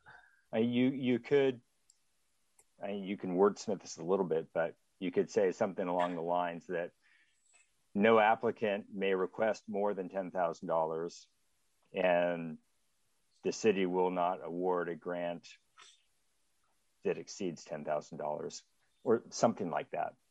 I mean, I would just say keep it as simple as that. I mean, that's pretty clear. Yep. Right. No applicant can request more than 10,000, and no grant will be granted more than 10,000. Right? Yeah, I think that gets the job done. Okay. Janelle, did you have your hand raised? Oh, so sorry. Just wanted to clarify that this is not a legal document. These are just the grant guidelines. It would be sufficient and, equitable to what you would see in other grant guidelines and applications, just to set a max award amount for 10,000 and a statement that applicants may not request more than 10,000. Mm-hmm. So in the funds available block, we would say the maximum award that can be granted is $10,000, and applicants may only request up to $10,000. Yes. And then do we want to delete the last sentence? Last year's average award was $7,000. Yes. I don't think it hurts to tell people what the average award was the prior year. I don't know. I don't think it hurts anything to have it there. Yeah, I was just thinking, I think the reason we had it in to begin with was to sort of set expectations for how much people should be requesting. But if we're setting a cap of $10,000, and people understand that there's a grant matrix, then they should be able to sort of extrapolate what awards might be. Yeah. Right. I'm okay with that. Okay. So the motion stands that the maximum award amount is 10,000 and no applicant can request beyond 10,000. Mm-hmm. And delete the sentence, last year's average award was $7,000. I would say more than 10,000 instead of beyond 10,000. Okay. I like that. Madam Clerk, do you have all of that down? Do you need us to repeat the motion, or are you good? I defer to Janelle if she has everything that she needs. I have captured that on my end. And of course, this recording will be available post-meeting for reference. So on my end, the request for a motion is to approve the grant guidelines as a whole. This is, I don't believe we've covered the entire document yet. Yeah, I think I have some other things that I wanted to address, but I think if we can just get through the motion and approval of this change, okay, then we can move on. I think what she's saying is we wouldn't do a separate motion for this. We would all just sort of agree that that's what we think we want it to be, and then at the end we would approve the entire document. Okay. Is that what you're saying? Yes, actually, thank you very much. Great. That this would be kind of under directions to staff, but review and approval of the document as a whole, once all the recommendations are made, would be the motion. Okay. Gotcha. Thank you for clarifying. Okay. So the next item I wanted to just raise, I think it would be really helpful for our applicants if they could see the evaluation matrix when they were submitting their applications. I know they're tied to the questions and we don't have the questions down yet, so we don't have that evaluation matrix done yet, but I would like it if we could add maybe like in the section on like other important notes, just add a link to the evaluation matrix so that the applicants are aware of the scoring that we're using in evaluating their applications. I would agree.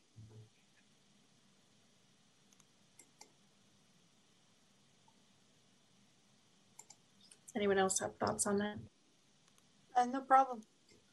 The more they're educated and know we're looking for it, the better I think the summaries will be.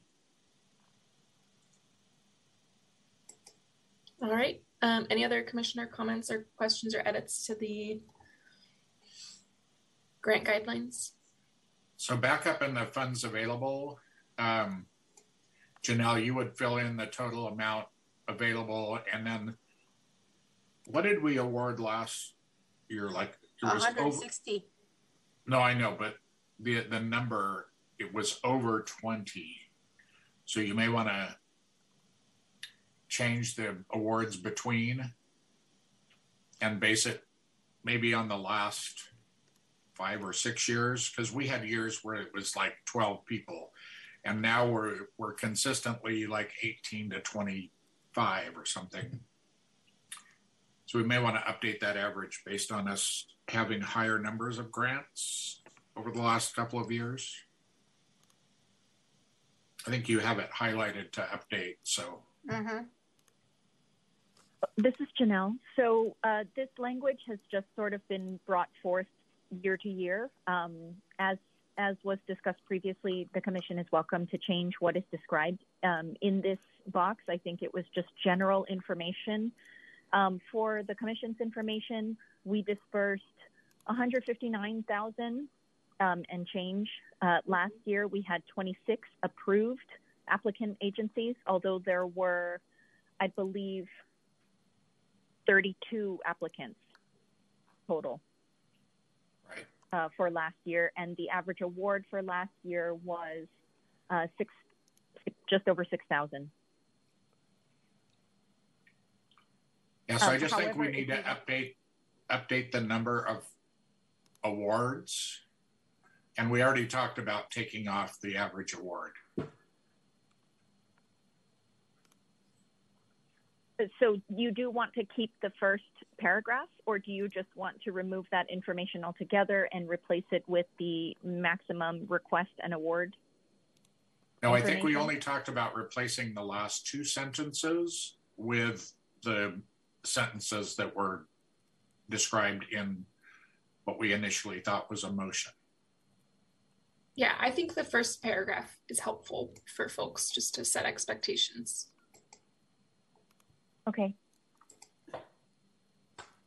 Would you like it to reflect the information from last year, or do you want it to reflect an average? And if so, how many years average do you want it to reflect? I have information going back to 2010. Maybe just the last 5.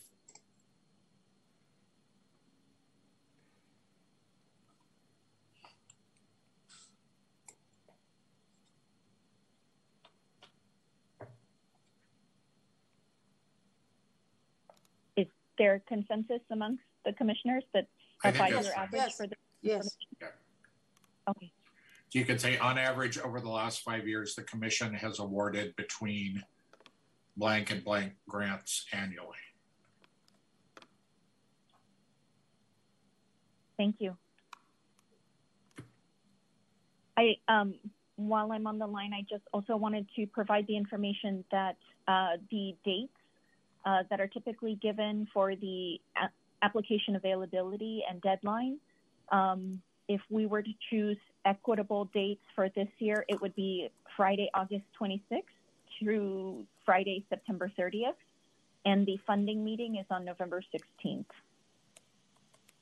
Thanks, Janelle. That sounds good. And any missing documents, what would that date be?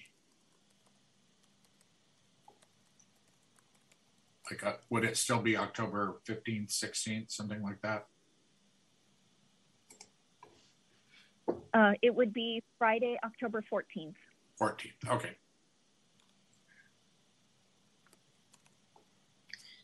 Any other comments or edits to the grant guidelines? I thought last year's process went pretty well in terms of getting the information we needed.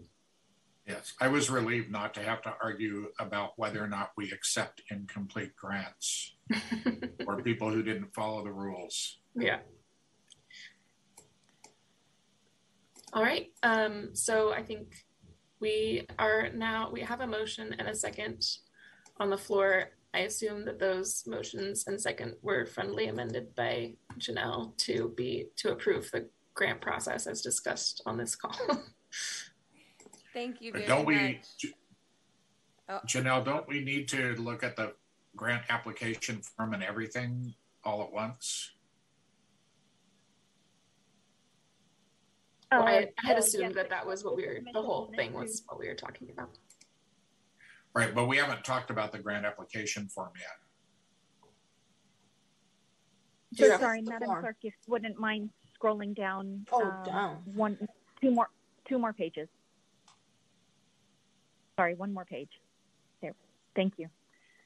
This is the first page of the grant application, and the questions continue on to the next page. Mm-hmm. As a general, just general context, in my outreach and correspondence with the various awarded applicant agencies, as well as the ones who did not complete the process and attend the November meeting, did comment that they appreciated the clarity of the instructions and the guidance that was provided. Of the applicants that were awarded, several did comment directly to me that they appreciated the new process. Oh, good. Great. Thank you, Janelle. That's good to hear. Any comments or edits to the application? Oh, Members, please advise if you'd like me to scroll down to the second page. I'm okay. I have it on my screen, but yeah, if anyone needs it, let me know. I'm okay as is, the rest of it. I have a question about on page 11, the number of clients served, because that number is so all over the place in the responses. We get, like, from some people we get, well, this allows it to serve 20 extra people. And for other organizations, it's like this goes into a pot of money that serves 3,000 people. And so in my recollection from going back and reading through all of the responses, question 9 provided almost no useful information in my analysis of the people who were asking for money. I had the opposite. I actually put the number on the application as to how many people they serve, because I want more money to go to more buck for your money. So the more they serve, the better. Yeah, so I understand. My guideline. Yeah, I understand your concern because the organizations don't seem to answer the question that we asked, but I frankly don't know how we could state it more clearly, because we tried to explain like how many clients will be served by these funds divided by how many clients total you serve. Like, we were trying to be really specific to get at that number. And I'm just not sure what the fix is. Oh, I don't I don't either.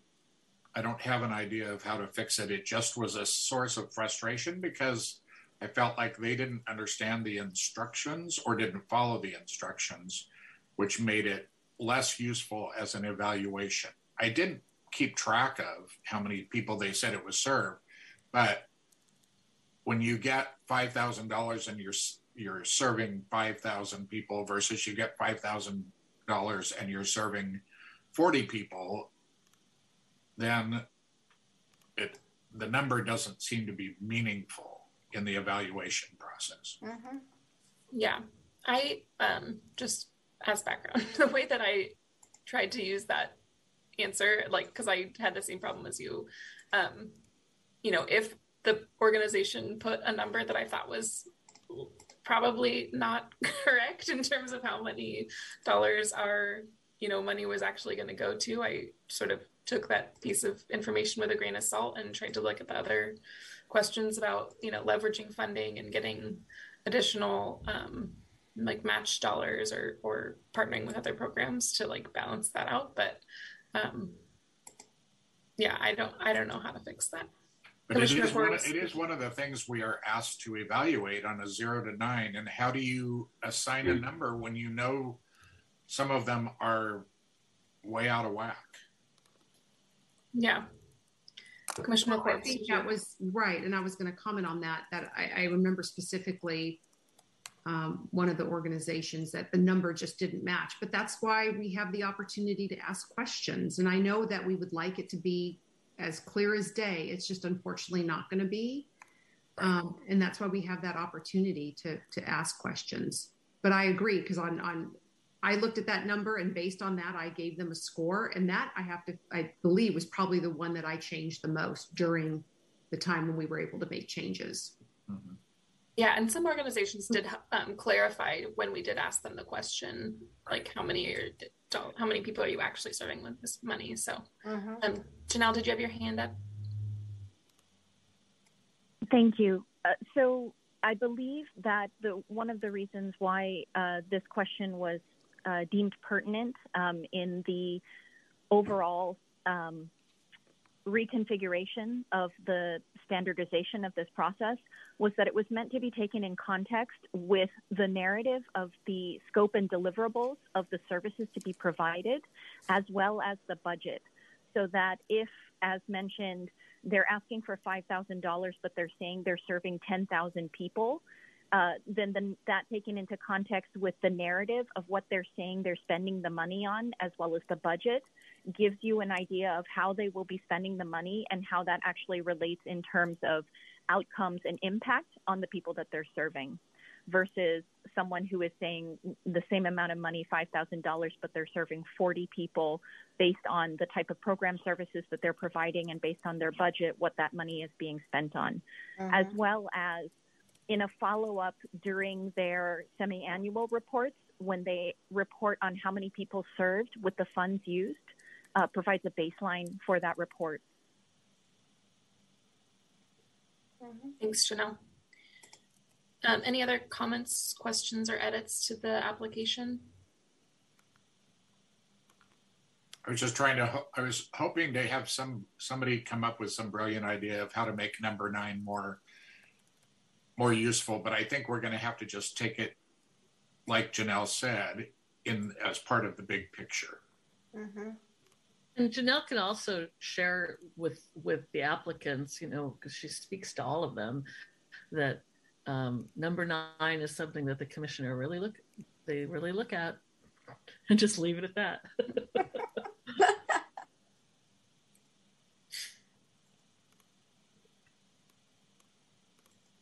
Any other comments? I don't have a brilliant idea to fix it. I think just looking at it in context and hoping for the best, clarifying questions at the November meeting.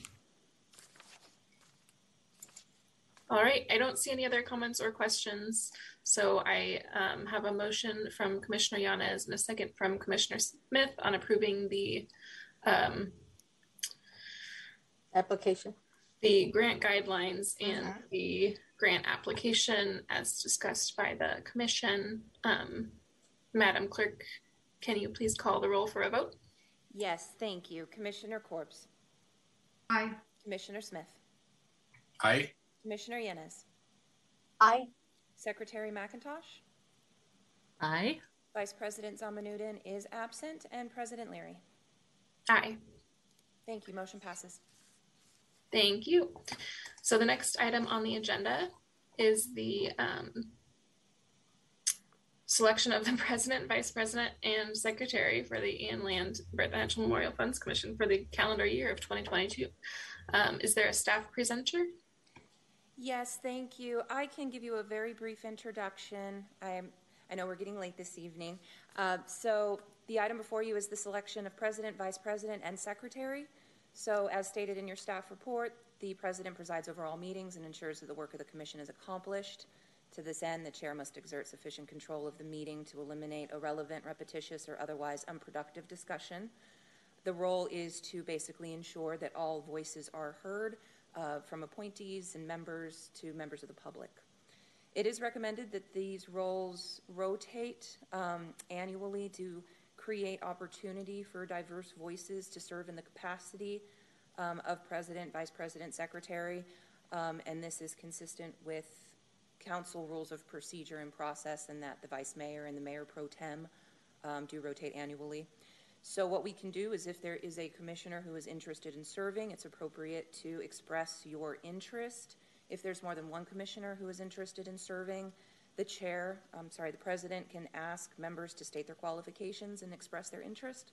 And then after that, it would be appropriate for someone to make a motion recommending someone. So we will start with the President and go down the line. Thank you. Is anybody interested in serving as President this year?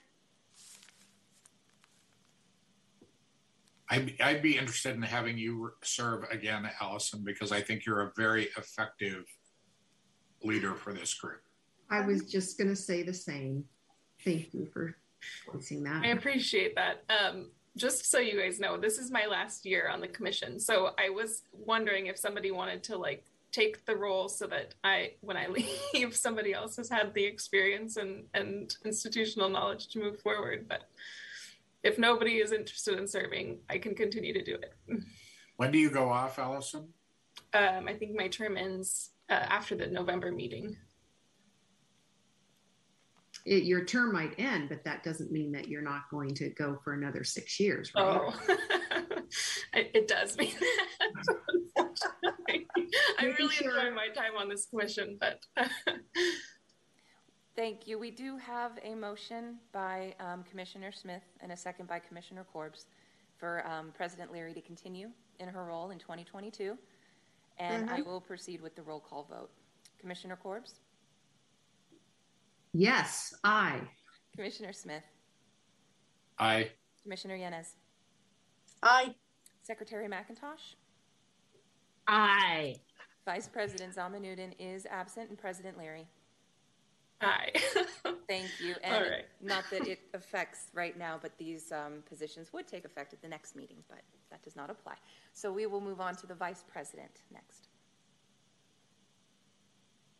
I'm game to throw my hat in for that because I was secretary last year.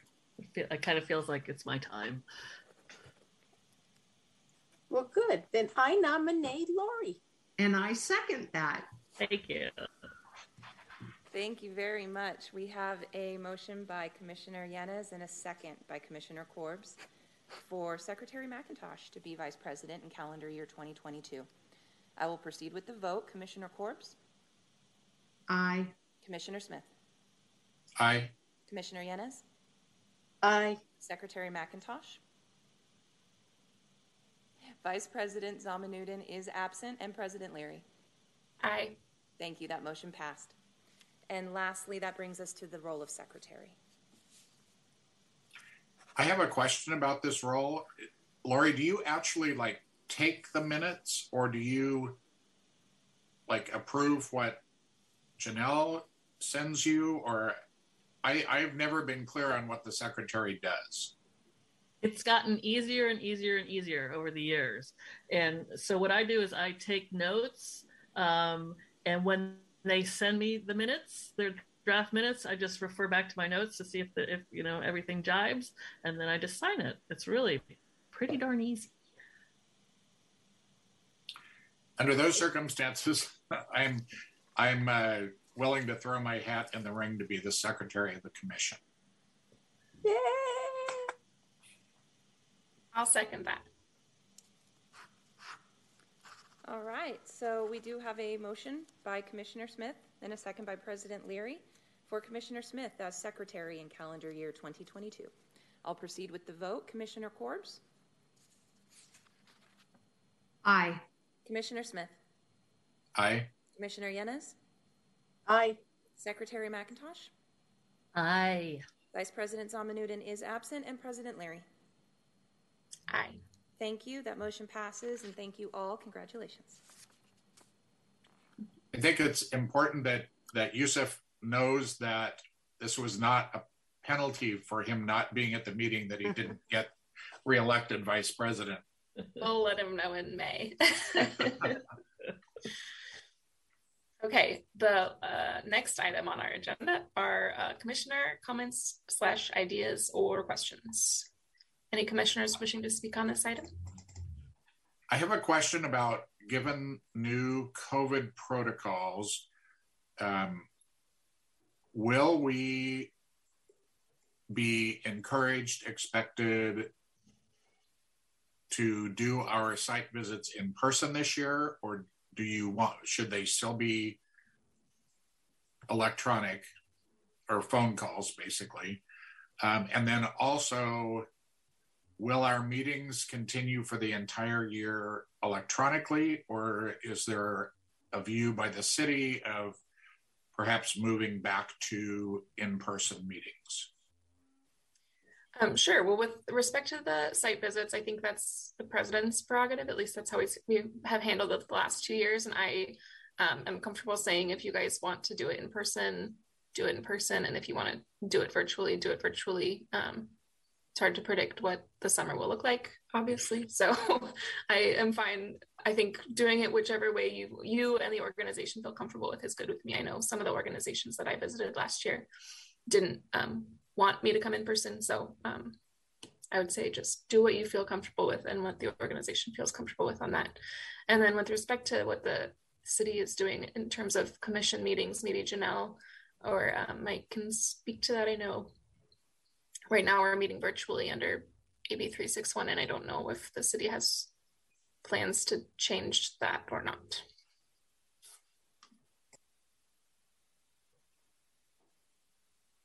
This is Janelle. For the time being, as far as I know, the commission meetings are all still virtual until further notice. Should that change, I will definitely let the commissioners know as soon as possible. Thank you. Any other commissioner comments or questions or ideas? Commissioner Yanes? Yes, I just wanted to share something with all of you. My other hat is with the Church of Jesus Christ of Latter-day Saints. I'm a Just Serve representative specialist, and my concentration is the city of Sacramento, and another one is Rancho Cordova, because that handles the church's region.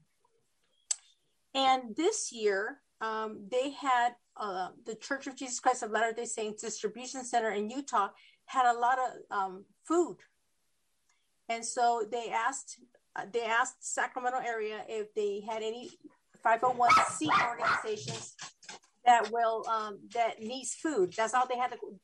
All they had to do is qualify was be 501c charitable organization. Well, I'm happy to share that we gave 17 charity organizations here in Sacramento one pallet. One pallet equals about 32 boxes of food.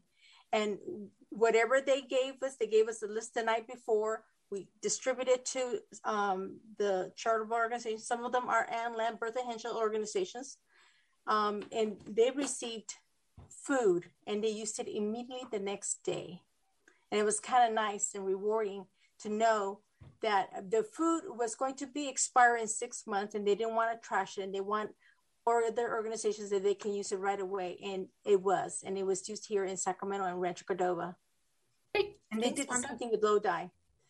So, and they're talking about doing another, it was two truckloads. So we're talking about huge rigs coming over here. And the Midtown Church happens to advocate a lot of service projects and giving meals out to the needy. So they got one whole truck just by themselves. And then some of our organizations and others got the one pallet each. Great. And if there was more, and they can decide what they wanted, like some people wanted pancake mix, some people wanted the peanut butter, that kind of thing. But it was to their own individual need of what food they wanted, and it was distributed here. So it was very rewarding to do that. Good. I'm glad to hear. Thanks so much, Wanda.